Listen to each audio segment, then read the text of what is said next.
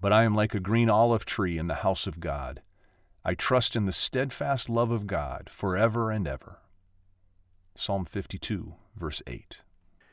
So one of the incidents in the Jesus story in the Gospels that caught my attention is this epileptic boy is harming himself, and the father comes to Jesus and asks him to cure the child. I think I'm getting this right. And Jesus actually does that.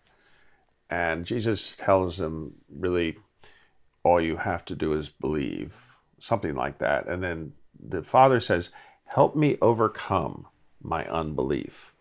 I think that's a very, very important request. Because I think that our unbelief is not that we don't believe in things. We can't live without belief in something. The question is, what are we choosing to believe in? And this man had come to Jesus because he believed Jesus could heal. But he also knows that he's essentially lived a life, and when it comes to God and when it comes to God's agency in the world, he's been an unbeliever. And he's asking, so the greatest request we can make is to ask God to help us overcome our unbelief in him. Yeah, the psalmist here says it this way: I trust in the steadfast love of God forever and ever. And it's in the present tense.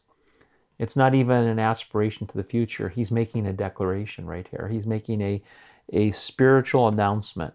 I trust in the steadfast love of the Lord.